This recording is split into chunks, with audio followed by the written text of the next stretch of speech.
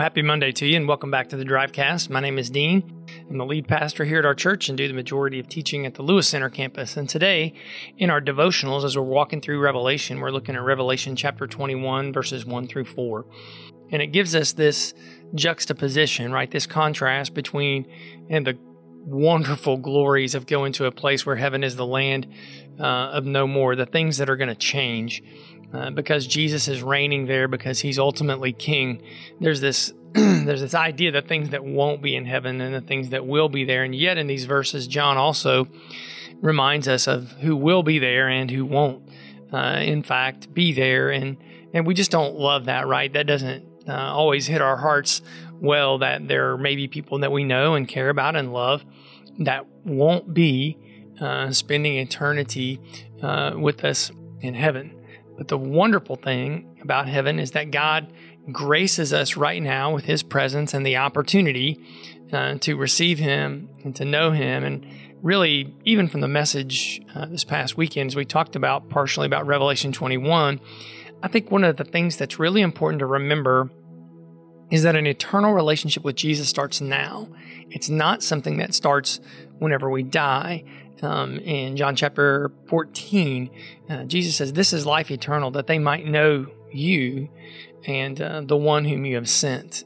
So eternal life is a relationship with God that starts now, begins now. And so if as a believer, or maybe someone who calls themselves a believer, the goal, right, is to get to know God throughout this life. And like we said last week, like to know Jesus is to love Jesus, right? The more we want to resemble him and the ways that we look, the best way to do that is to look at him. The more we increasingly look at him, the more we increasingly are going to look like him. So my point is, heaven is life with God. If you are not the kind of person who enjoys spending time with God here, there's nowhere to get away from God in heaven. Heaven is not God's headquarters. He's not at a place in heaven, but rather he's everywhere in heaven, and you are aware of his presence. There's nowhere to go for a quickie sin, a little judging, to get away for, a little gossip. None of that is available to us because we are always with God. So if you are not the kind of person who is enjoying life with God here, if you're not spending time with Jesus here, if you're not grateful for all that God has done for you here, it really doesn't make sense that someone would want to spend eternity with God.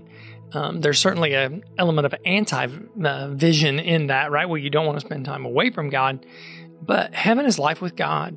And so that's why it is so important and critical for us in our spiritual lives that we consistently invest our time and attention into our personal relationship. That's why it's really important you're doing what you're doing right now, that you're taking the time to read God's word, to pray it into the context of your life, and then seek to live it out, right? That's really the foundation of these devotionals that we're doing together, to read it in, pray it up, live it out.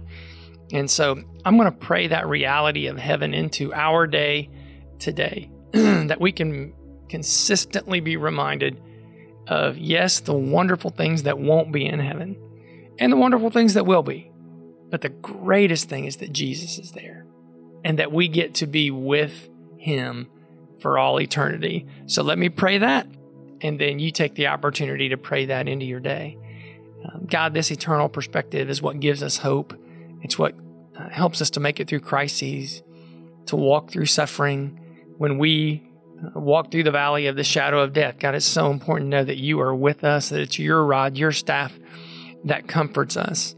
And God, to know that someday you're going to restore everything to the way that it ought to be, Lord, can carry us through today. And so today, God, we want to be eyes open, ears open, fully intent to your activity today. We surrender our lives to you freshly, newly today. Repent, turn our hearts towards you. We want everything you have for us today. Now you take the opportunity to pray.